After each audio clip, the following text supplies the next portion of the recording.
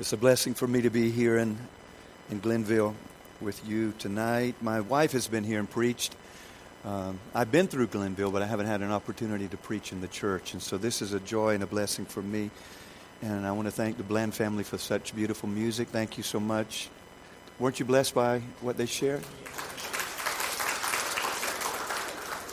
Well, the truth of the matter is I could talk about your pastor all night because I want to tell you, I hope and pray to God that you understand what a gift that you have here in this ministerial family. And I think just by watching you and how you interact with he and Amanda, I realize that you understand what a blessing that you have, right? He is one of the most gifted ministers of the gospel, not just young ministers, but one of the most gifted ministers that I know, and a man who just has not only been a friend of mine, but someone I have learned from myself and have just been touched and blessed by his life and ministry. And I selfishly said yes to come because I wanted to be around him and Amanda and Jack and Dean Thomas and Nora. I haven't had a chance to be around her and because she was not born when they were in Savannah. So I just met her, and so I'm glad to be around her. But this family is very special, and I think that you already realize that and see that, right? So tonight's a little bit emotional for me because I'm looking back here and I see some people that I'm from Baxley, Georgia. That y'all let Baxley people come to Glenville? I see some people who are like family to me. They are family to me from Baxley, and we're a part of the church that Cindy and I served there for 9 years as pastors and lived in the community there. And so these guys are special to me for a lot of reasons. And I'm so glad to see them tonight. Right when I was walking out the door, Cindy said, "I think that there's some people from Baxley coming." And I said, "Well, I'll do the best I can to behave. So hopefully they won't talk to anybody and they won't let you know the truth about me before I get out of here." So. Today's been an emotional day for me. I want to share that with you, not only because I'm here with people who I not only get the chance to meet and to grow to love, you who are part of this congregation, but to be with Jim and Amanda and their family and some of my Baxley family. But this morning, I'm going to share this with you because it's public knowledge at this point.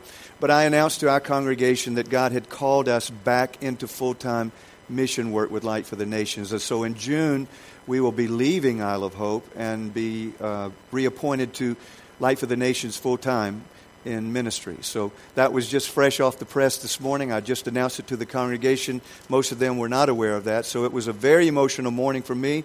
And I knew that God was going to do something special tonight because when I was leaving to come here, my car messed up. I had to ditch it, and my daughter let me borrow hers to make it the rest of the way. Then when I got here, I picked up my glasses so I could read, or got the glasses so I could read the scripture, and I realized I had my wife's glasses, so they have little diamonds-looking things on the side of it. So these are not my glasses. I just want you to know that, but I am going to use them tonight because I won't be able to see the scripture without them. I just got back from India, and this church, by the way, and Jim and I talked about it a little bit.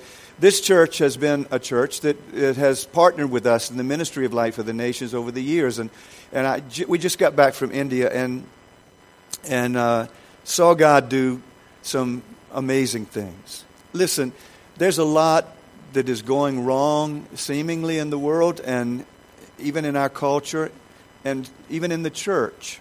But I want you to know something, that God is at work in a phenomenal way in our world. I mean, the Spirit of God is at work in an amazing way. And people's lives are being touched and changed in ways that it would take me all night to explain to you. And the joy and privilege that we had this time was to go into the Bihar area, which is up in North India, very close to the border of Nepal. And we ministered across North India, went into Bihar and met with pastors and missionaries and did several conferences with them. And I was looking at just listening to some of the video I had taken on the way over here of interviewing some pastors who are serving Jesus in villages in North India and listening again to some of their testimonies. I taught and ministered in the pastors' conference there and then said, I want you to tell me your story. and just to listen to the story of these servants of God who have preached the gospel and served Jesus in places that are just overwhelming, and listening to them talk about the suffering and persecution that they had to go through and do go through.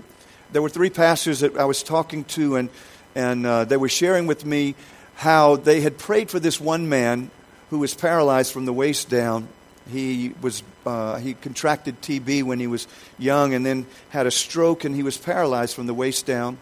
He was not a believer, but they went to his house to pray for him in this village area, and God touched him, and this young man was able to stand on his feet and stand vertical, and he gave his life to Jesus, and then he began to minister and share in the village that he was in, and people came. He handed out small New Testaments to those who came to listen to him teach. And then some of the people from the area, there's some radical Hindus who came, tore up the Bibles that he had, and just burned them, and then burned the church down, this little worship center where he was ministering, this young man who had been called to preach the gospel. And I was listening to them talk, and I realized what privilege it is to live in the country that we live in, where we don't have to deal with that. I mean, we don't have to worry about that happening tonight. Isn't that something? I mean, we don't have to worry about that. God has blessed us to live in a nation where we have the freedom to have services like this without anybody coming and interrupting the service. I mean, isn't that something to be grateful for? I mean, God, there's a lot wrong with our nation, but this is right here. This is right. Amen. This is right. We went to a leper hospital that we took over a year ago to try to support and help. And when we went there to meet with these precious lepers, there was a worship chapel that was built, and to see them with nubs for fingers lift their hands and worship to God and sing to the Lord. I want to tell you, you can't be in an environment like that and not appreciate what God has done for you. I'm telling you right now. You know what? Sometimes we hesitate to lift our voice and be grateful to God, or lift our hands and thank the Lord. But when you see these precious men and women who are trying to deal with a disease that is just overwhelming, and yet they come in a worship setting like this and lift their hands to praise the Lord and lift their eyes to God and sing to the Lord, we got a lot to be thankful for, a lot to be grateful for as God's people. And so my hope and prayer is that over tonight, tomorrow night, and Tuesday night, that this will be more than just me being a cheerleader for you. The church doesn't need a cheerleader. What we need is, and Pastor Jim shared that with us when we were praying tonight, we need an encounter with a living God in order to deal with the things that are going on in our life. Because I don't know how you are, but I know what's going on in my life, and I know that without God's presence and power, a song is not going to do it for me. Even a meeting like this is not good. I want to meet Jesus in this place tonight. I mean, I really do. I want God to step in, because that has been my experience. When God steps down, when the Lord enters into a place, everything becomes possible, right? Everything becomes possible. Not only can my sins be forgiven, but my sickness can be healed, my family can be restored, and that my life can be changed. And to me, that's what we need. That's what it's all about. And I'm thankful to God to be a part of that. And I believe that's going to happen tonight and tomorrow night and Tuesday night. I believe that's going to happen. So I want to read a scripture from the Old Testament, the book of Isaiah. I'm going to borrow my wife's glasses, so don't forget that. Now, would y'all stand with me out of honor and reverence for God's Word as we look together here at Isaiah chapter 6, beginning with verse number 1. This is the testimony of a great prophet of Israel. His own personal testimony. Somebody else can tell your story. But when you tell your story, because of your own experience and encounter with God, There's something powerful about that. In the year that King Uzziah died,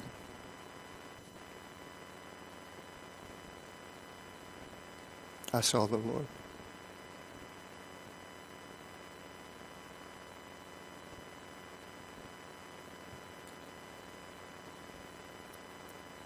He was seated on the throne, high and lifted up. And the train of his robe filled the temple. Above it stood seraphim. Each one had 6 wings. With 2 he covered his face, with 2 he covered his feet, and with 2 he flew. And one would cry to the other and say, Holy, holy, holy is the Lord of hosts. The whole earth is full of his glory. And the posts of the door were shaken by the voice of him who cried out, and the house was filled with smoke. And I said, Woe is me, for I'm undone, because I'm a man of unclean lips, and I dwell in the midst of a people of unclean lips. But my eyes have seen the King, the Lord of hosts. And then one of the seraphim flew to me, having in his hand a live coal which he had taken with tongs from the altar. And he touched my lips and said, Behold, this has touched your lips. Now your iniquity is taken away, and your sin is purged.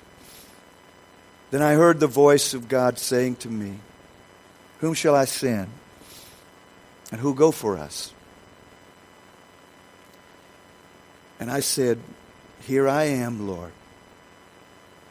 Send me. Father, in this moment, with a sense of the presence of a living God among us, we open our hearts, we open our minds, and we ask you, God, to speak to us, that out of the abundance of your grace we may not only hear a sermon, but that we would encounter a living God. Lord, move in this place tonight, because I know that there's people here who don't need another sermon. They need a touch from the hand of God, because their families are struggling. Their lives may be in shambles. Maybe they're just dry, Lord, and need something real. Move in this place, God, and we will give you all the praise and glory for whatever you do as your word is shared in Jesus' name. Amen. And you can be seated. Turn to somebody and say, I sure am glad you're here tonight. Would you do that?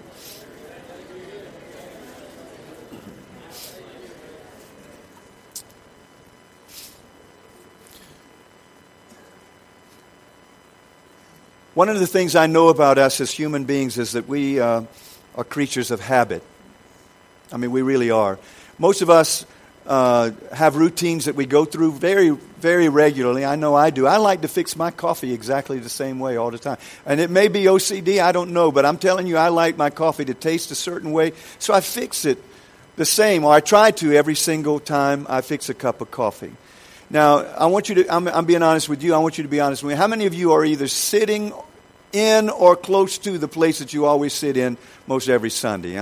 Be honest, go ahead. There's nothing to be ashamed about, okay? I understand that.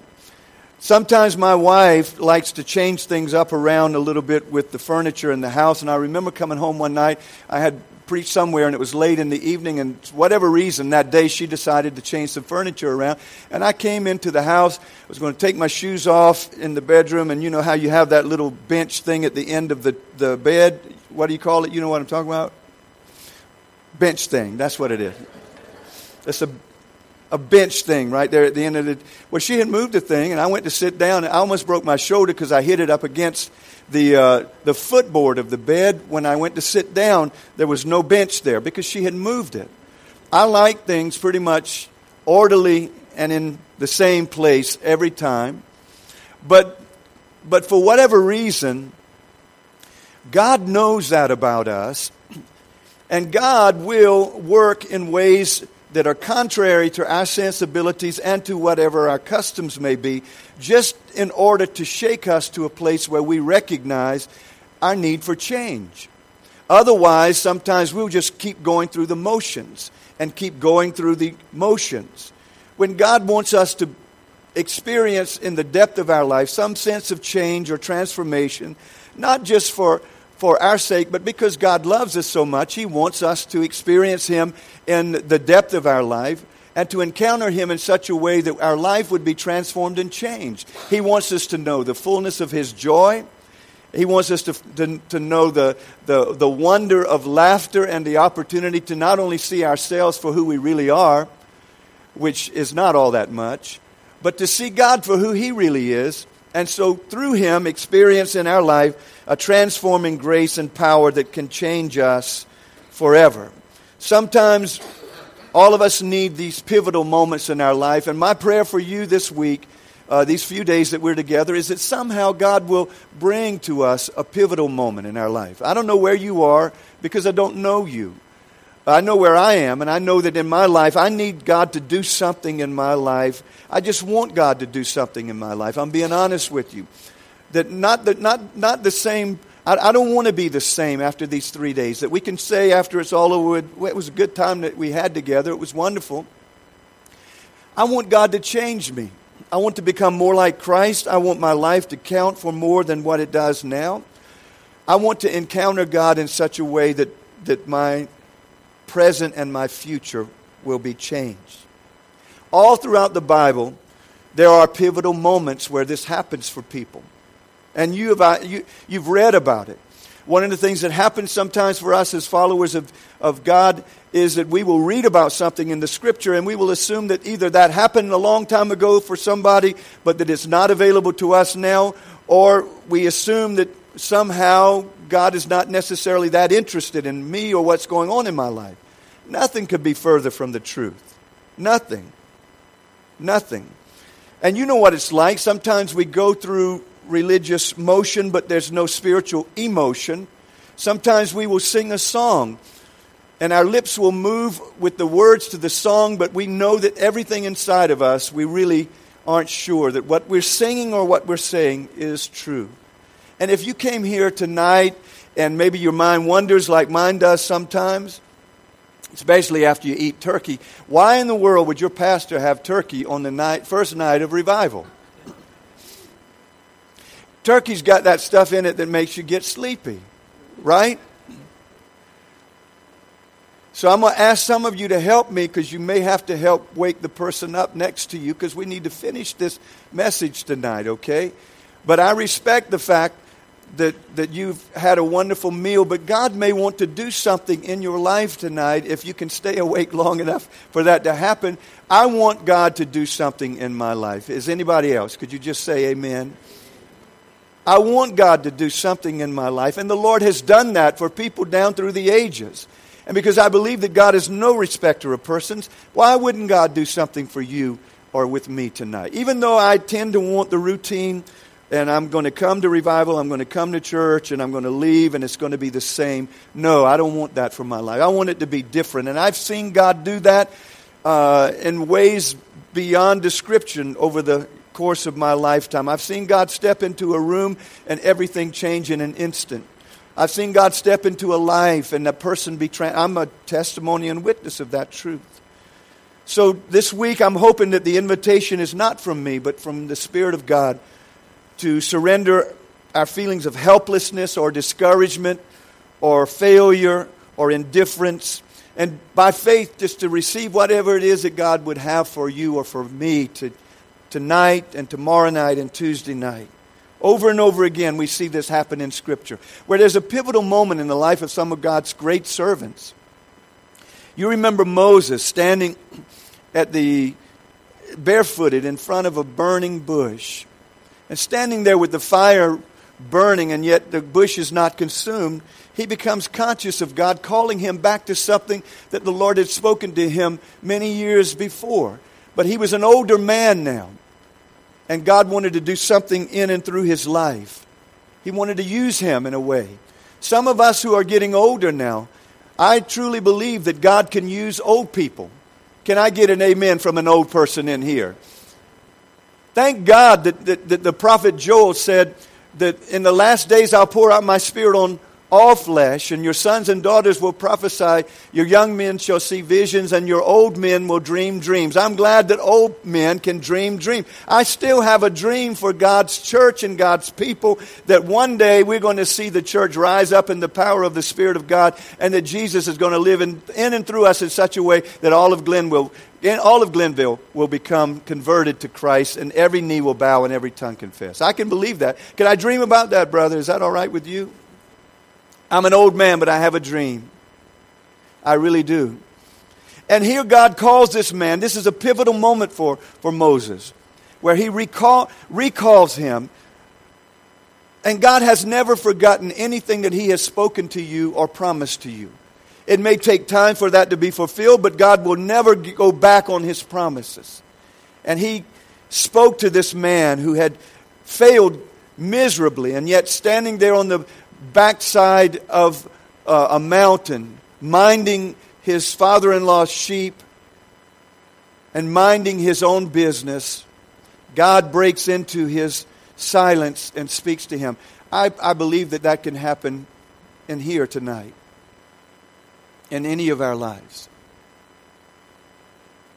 It's a kairos moment. It's a moment when God breaks in and changes the atmosphere and changes the circumstances and changes the events that are going on in our life, simply because we respond to something that God wants to do in that particular moment.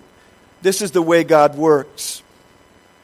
It's like Jesus standing in front of the tomb of Lazarus, his friend, and calling Lazarus' name, and then instructing some of his friends to go and move the stone out in front of the tomb. That didn't make a bit of sense to anybody that was standing there.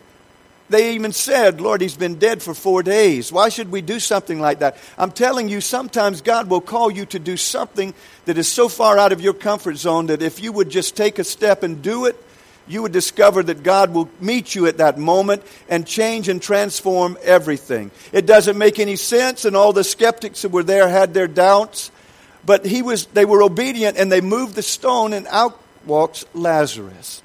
Sometimes the church has to do something out of the norm, out of the ordinary. When we open ourselves up to God, I'm telling you, I've seen that God can do things that are beyond our ability to comprehend and understand. I don't understand it. I wish I did. But the Spirit of God is not controlled by me or by you. The Scripture says He blows where He wills. He does what He wants to when we open ourselves up to Him. I was preaching in a little church outside of Macon, Georgia, one Sunday morning. I had come back from Venezuela, and we're ministering down in the south of Venezuela. We'd ministered in Venezuela for years, and now they're going through such turmoil and trial. But I believe one day God will give us a chance to go back there. I really believe that. We, for years, ministered in Venezuela. We had come back from Venezuela, and the very next week I was preaching in this church, and the area where we were was such a place of idolatry and wickedness that it was so sad, even to the point that children out on the streets were taking care of themselves. It was a difficult and painful place. And we saw God move on the lives of children in meetings that we had, open-air meetings. I was preaching that morning at a church outside of Macon, and I was just talking. And I walked down, just like this, and I was just talking about how much God loves us and God's purpose and plan for us, no matter how young or how old we are. And all of a sudden, children started weeping in the sanctuary.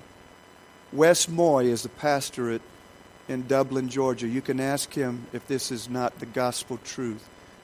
Nobody said a word to the children. They just started weeping. And parents were there. They didn't know what to do. I didn't either. All I did was talking like I'm talking to you right now. The children started weeping. And it was as if God had come upon them like He did in the children down in Venezuela. And the same Spirit of God that was at work down there was moving in the heart of these children. And they were grieved and overwhelmed by a sense of God's presence. I don't understand that. But I know when God shows up. And I know that when God shows up, nothing is impossible. Nothing. 120 were in an upper room in Jerusalem, waiting on what they knew not. But they knew that Jesus had commanded them to go into all the world and preach the gospel. And all they knew was that if we have to do this in our own strength, there is no way. Because the Romans are just outside the door. And the same thing that we saw them do to Jesus, we imagined that they would be willing to do to us. So they gathered for 10 days in an upper room there. And it was a pivotal moment for the church where the Spirit of God came down upon 120 and rested upon them.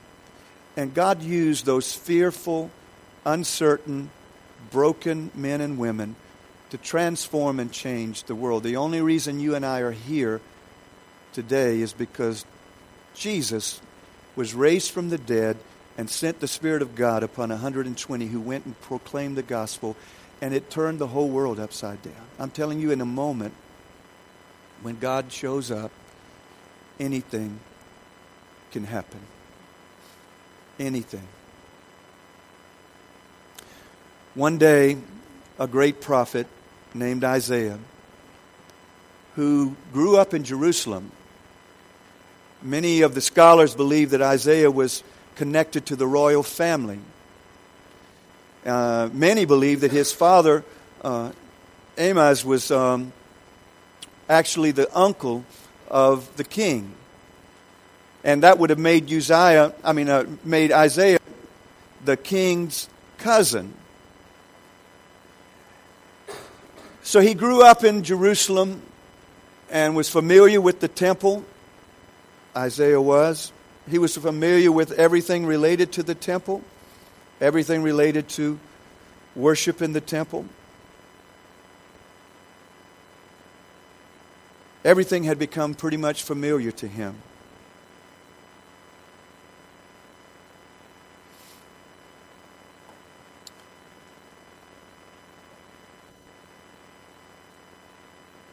But one day, something happened. There was a pivotal moment in Isaiah's life. So much so that he writes about it and gives his testimony. You see, we know Isaiah as a great prophet, and he was. He was the one who wrote more about Jesus coming than any other Old Testament prophet. He's quoted more in the New Testament than any other prophet. He's the one who said, "Behold, a virgin shall conceive and bring forth a son. His name shall be called Wonderful Counselor, Mighty God, Everlasting Father, Prince of Peace. And upon his shoulders will rest the government, and his kingdom will know no end." He's the one that wrote those words. He also is the one who talked about the suffering servant of God, who was bruised for our iniquities. The chastisement for our peace was laid upon him, and by his stripes we would be healed. He's the one who said that. But before he said all of that, he was just a man who was a part of a community, maybe like this in Jerusalem. He was a part of the temple. And every time he would go in the temple, just like when you come into this church, things pretty much look the same. There's 1, 2, 3, 4, 5, 6, 7, 8, 9, 10 lamps hanging from the ceiling. There's a picture of Jesus on the back wall, praying in the Garden of Gethsemane. There's beams across the ceiling. There's candles on the altar. There's a cross. There's a pulpit. There's furniture. Everything looks the same. Maybe you sit where you normally sit, close to the people you normally sit close to. What I'm saying to you is, for Isaiah, things were pretty much the same. But one day, something happened in his life that opened his life up to the presence of God in a way that he never experienced before. The scripture just says it this way. The year that King Uzziah died, I saw the Lord. Now Uzziah, like I said, had been king for a long time, 52 years, a great king. And there was a lot of security that was wrapped up in his accomplishments. There was a lot of assurance, there was a lot of comfort, there was a lot of peace because he was a man who had done a lot of great things for the nation. However, later on in his life, because of his poor decisions, he came into the temple thinking that he could disregard God's purpose and plan. I'm talking about the king now. Thinking that he could disregard God's plan and order. He unfortunately contracted leprosy himself and died. But before he died, Isaiah the prophet wrestled with what this would mean, not only for him, but for his nation. And all of a sudden, the well-ordered, well-manicured, well-planned life of Isaiah was turned upside down in a moment because the king that he had put his confidence in and the throne upon which he sat was shaken. What am I saying to you? What I'm saying is that sometimes some things happen in our life that cause us to think again about where we are in our relationship with God and what God might want to do with our life. And unfortunately, when you look at the people of God down through the ages, this is what happens. Sometimes we get shaken by an event in our life. It may be a sickness, it may be a loss, like it is in his life when Uzziah died. It may be something else that's going on. It may be some member of our family that we are wrestling with, or some situation, or a loss of a job, or a loss of something. What I'm saying to you is sometimes things happen in our life, and our interpretation of them at the moment may not necessarily be positive, but God may actually be trying to use that experience that we're going through to bring us to a place of encounter with Him in a way that we maybe couldn't otherwise. Do you understand what I'm saying? Anybody? You can say yes if you do. Can they say yes? Okay. Just say yes if you will. You can say amen if you want to. Oh, thank you. So this was where Isaiah was at. He came into the temple that day. I don't know. Maybe he came in the temple because he was driven there by his own grief over the loss of Uzziah. You know, sometimes we can do that. We come into the church setting because we want to be in a place where we're trying to deal with our grief or our whatever it is. But he came in there, and I'm sure that in his mind, like maybe tonight, when those of you who are familiar with the sanctuary here, you came in here thinking everything was going to be the same. You could count the number of lamps. You could count this. But suddenly, when he came into the house of God, he became conscious of God's presence. He became conscious of the presence of God.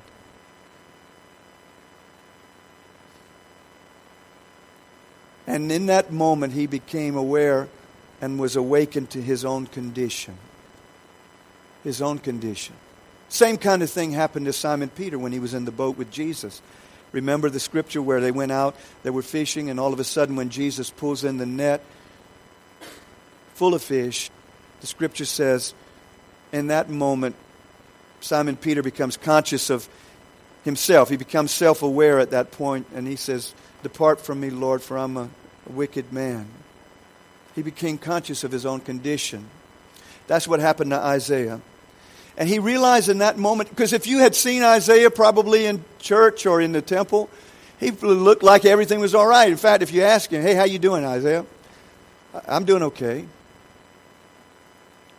"How's it going?" "I'm doing okay." You know how we are, we church people. "No, seriously, how are you doing?" "I mean, I'm doing okay. I'm all right." But he wasn't. He wasn't all right. He was nowhere near, actually, where he needed to be in his relationship with the Lord. Something else had occupied the throne of his life. I mean, he continued to go through the motions and activities, but something was wrong. And maybe it is in your life. I don't know. I don't know. Maybe you don't know what it is, but you know something's not right. Something's not exactly right. Something was right. Everything inside of the temple looked exactly the same, but something was different in here. It's like something had shifted on the inside of him.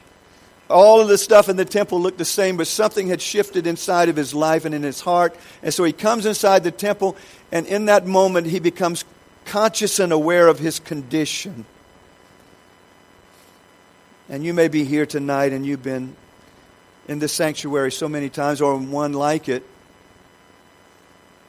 and everything is the same, but inside of you, you know that it's not.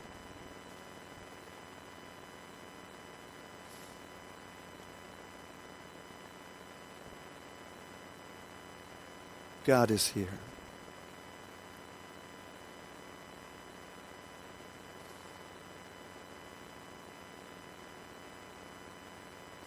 When he becomes conscious of God's presence, he begins to confess. I know the church confession is not a big thing on the church's list today as far as things that we as God's people should do, but he cries out and he says, Lord, woe is me. I'm ruined. I'm a man of unclean lips, and I dwell among a people of unclean lips. That day in the temple, Isaiah saw himself in a light that he had not seen before. And he began to say, something's wrong, God. Something is wrong. I think it's good for the church sometimes to come to the point where we recognize something's wrong. Something's wrong. Suddenly he felt helpless. The king and his friend, in whom he had placed all of his confidence and trust, the throne of the king was vacant and empty. He had lost his sense of confidence. He lost his confidence. And he couldn't hide anymore. He couldn't hide behind the charade of some kind of religious activity by just going to the temple. He needed God to show up, and God did show up. In that moment, he did. And in that moment, whenever God showed up, he became conscious of his own inadequacy. He said, woe is me, God. I'm undone. For I'm a man of unclean lips, and I dwell among a people of unclean lips. He became face to face with what was really inside of his heart. Like many of us, he may not have even realized how far away from God he had drifted. I mean, he was not a bad man. He was not. He was not a dope-smoking, wife-beating, dog-kicking, mean man. I don't think he was. I'm serious. I don't think he was. I think he was just a man who somehow his priorities had kind of shifted, and he had put his focus and attention more on the throne of Uzziah than on the throne of God. He had put his attention and his focus more on material things of this world, than on the things of God. I mean, that's all I think that happened with him, honestly. I don't think he was a bad person. I think there was just a subtle shift. You know what I'm saying? Sometimes that can happen in our life. It's not a big thing. It's not like we wake up one morning, we're going to say, you know what? I'm just going to move away from God. I'm tired of following God. It doesn't happen that way, does it, brother? Most of the time, it's just a subtle thing. And the reason why I know this is probably true for him is because he says then, later on, he says, then I heard the Lord. Then I heard the Lord. Well, why didn't you hear the Lord before? And maybe you're here tonight and somehow, some way, for some reason, you don't even hear God anymore. You did at one time. God, you used to sense and feel God speak to you. You used to sense and feel that God was talking to you, and you love to talk to God and pray, but something just shifted, is all I'm saying. I feel like there was a shift inside of him. And so when he came into the temple, He became conscious of how far maybe he had moved away from God and things had shifted on the inside of him, and he just confesses what was broken and what was wrong.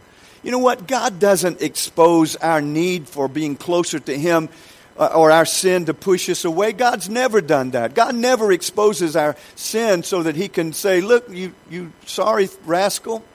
God doesn't do that. He shows us our weakness and our failures and our sins so that He can say, look, I don't want anything to be between us. I really don't want this to get between us and our relationship. Let's take care of this. Let's deal with this. I mean, that's why God shows us our sin, so that He can draw us close to Himself, not to push us away. God has never done that. Just like Simon Peter, Jesus didn't push him away. He drew him closer. And so tonight, if you're here and that becomes something that you are conscious of, God's not showing you that so He can say, nanny, nanny, boo-boo, I knew that you were bad. He doesn't do that. He says, I want to show you what's between you and me so that we can take care of that, and I can fill you with a sense of my presence and love and power in a way that I can't because of something else has been on your throne. Something else has been on the throne of your life, Isaiah. It's been Uzziah. He's gone now. Let me have that place in your life. Let me have that place, that throne. And what happens is, you know the story. An angelic being comes and he's having this vision, and an angelic being takes the tongues and takes a coal from the fire at the altar of God and comes and touches his lips. And there's a cleansing that takes place there. A cleansing that takes place. I tell you what, those of us who know what it feels like to have our sins forgiven, is that not awesome? I mean, if you've ever felt like that cleansing wave of God's grace just wash over you, I remember the first time that I experienced that at Garden City United Methodist Church, it felt like somebody, this is just my experience. I'm not saying that this is something everybody has. Can I speak from my own experience? Okay. I'm not saying you have to do this or this is the way it is for everybody. This is just me. Because I didn't grow up in the church.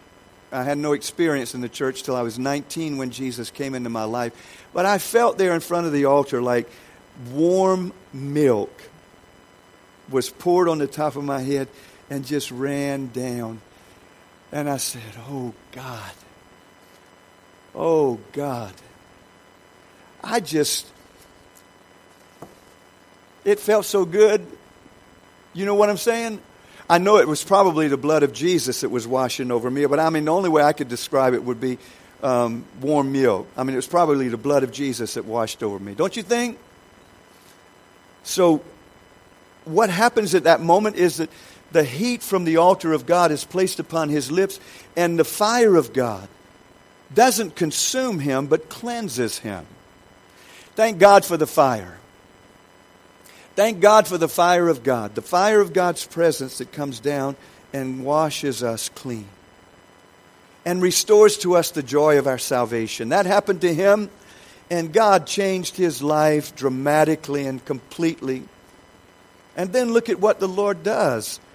You know what? Because revival is not just about us. Can I get an amen?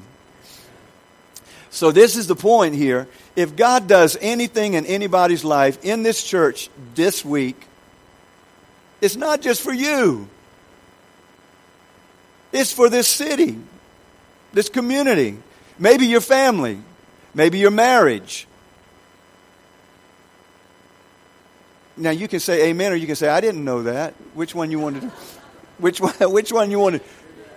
Okay. Yeah, I'm serious. It's not just for you. It's for the impact in what God does in our life is always for the world. You know why? Because God so loves the world that he gave his only son.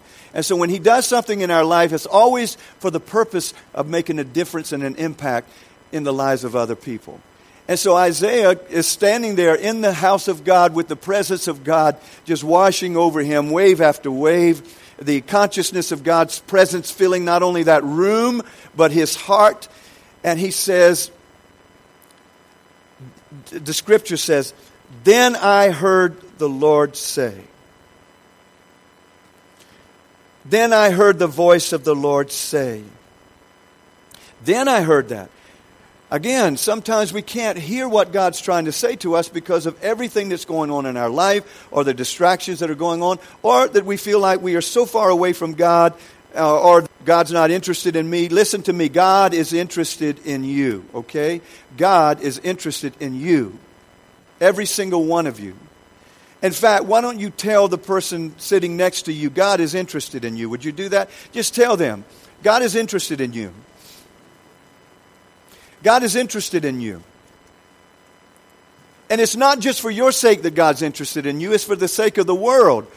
Because this church has a potential for making a profound impact on the problems that exist in this area. What county are we in? In Tatnall County. Can somebody say amen? But you know what God's waiting on?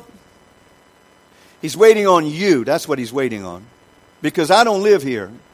So He's waiting on you. And you can say what Isaiah said, you know, Lord, here I am. I'm available. I'm available, God.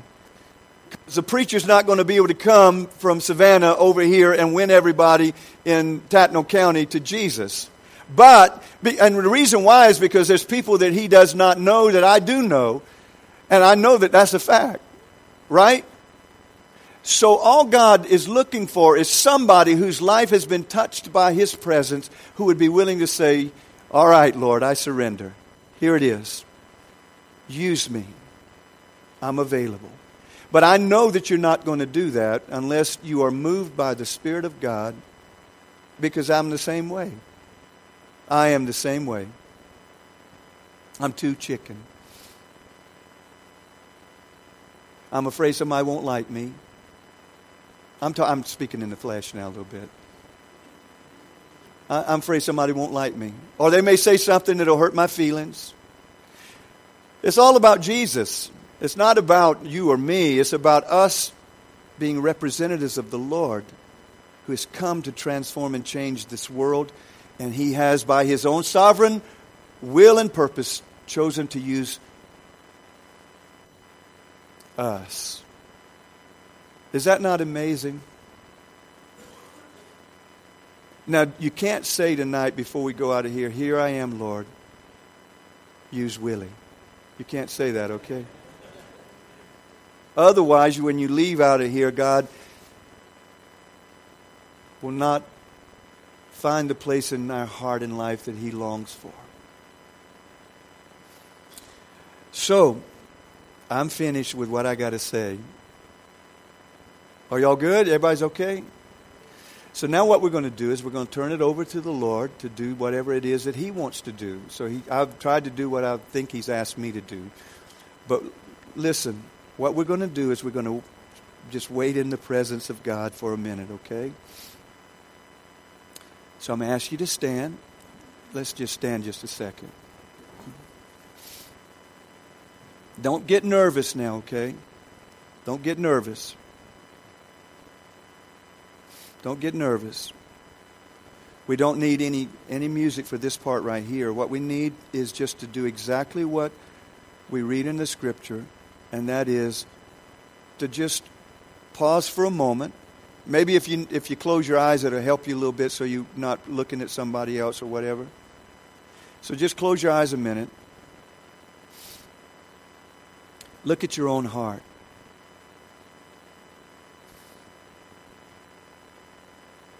What's it look like? Is it full of joy and full of peace and just filled with a sense of God's purpose and plan for your life? Is it filled with some desire to honor and worship God, to serve God?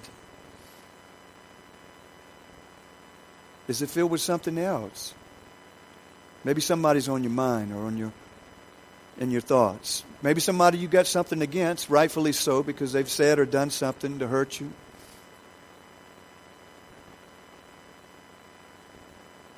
You can't get it out of there, but God can. Maybe there's some way that you have failed God, and you think God is so mad at you when He loves you so much that you can't even begin to imagine. And tonight what He wants to do is just to take care of that and remove it, just like He did with Isaiah. Not just with a hot coal from the altar, but by His finger as He places His hand upon you and His Spirit comes in and washes over you and purifies your heart.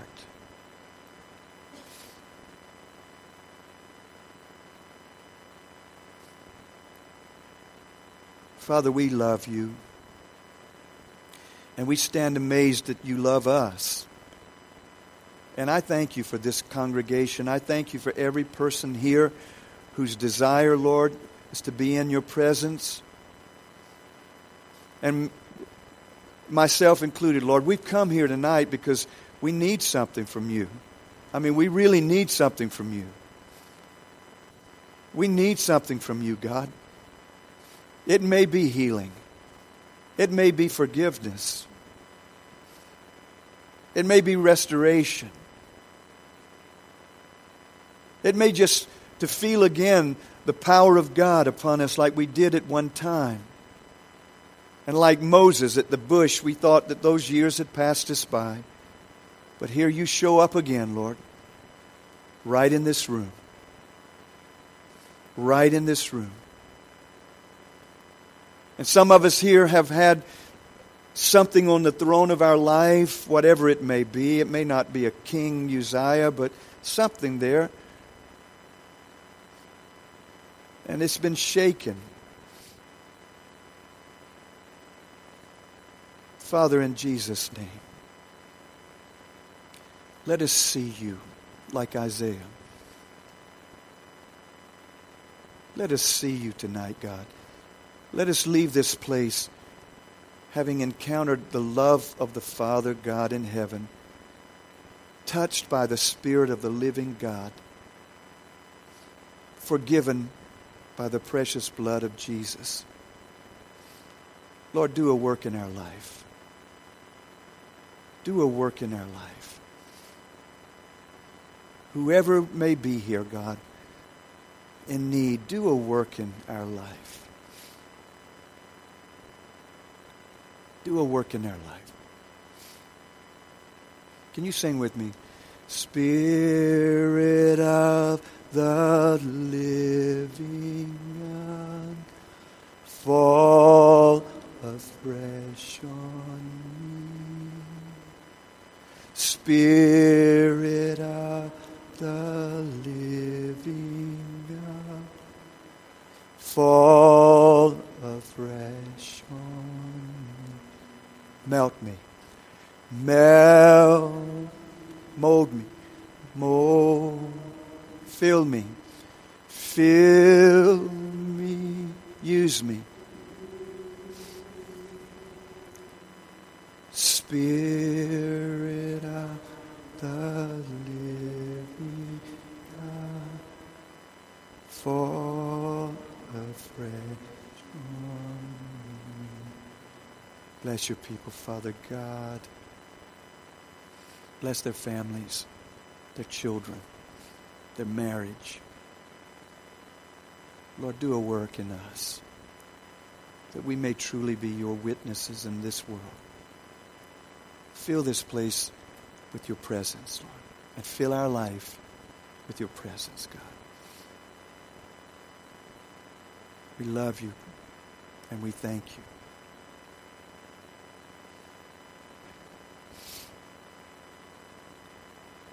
We love You and we thank You. Don't we, church? Hallelujah.